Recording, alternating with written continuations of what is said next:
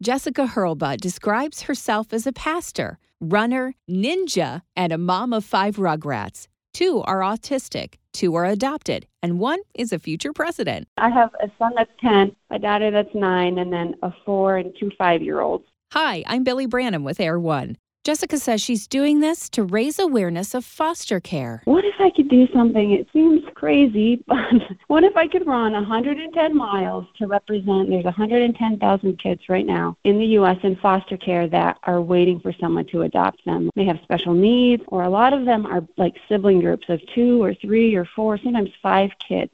And most of them, sadly, will phase out of foster care, but they have nowhere to go for Thanksgiving. They have nowhere to go for Christmas.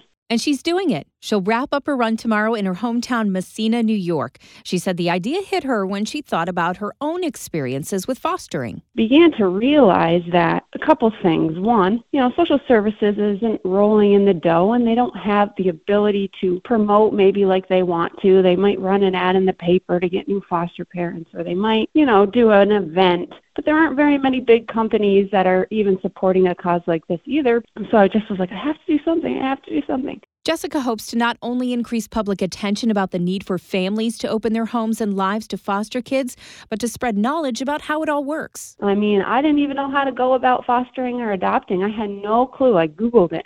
I had no clue, and I had no one to talk to. I could remember one lady in my church when I was young who fostered, and kids went through her home. So I think the more that we can get this information into people's hands, the more of an impact we can have. Jessica started her run at a Christian school in her hometown where she talked to students about fostering. The students then threw on coats and hats and headed out to the parking lot. Because a lot of the kids in this school are from great families. It's a great Catholic private school, and I just want them to know, not everybody has what you have, and we have to think about those people, and we have to try to do something. We all can do something, hoping that really inspires them. Her family is even pitching in with support and some big promises. They think it's kind of crazy, but they all are saying they're going to run with me, which is hilarious. But they think that they can just, I'll run 10 miles, or I'll run 100 miles with you. So they're pretty excited. They're all going to get off school and hop in the van with their dad and kind of trail along with me. And Jessica hopes a couple of things come out of her 110-mile run. Well, one, I finish,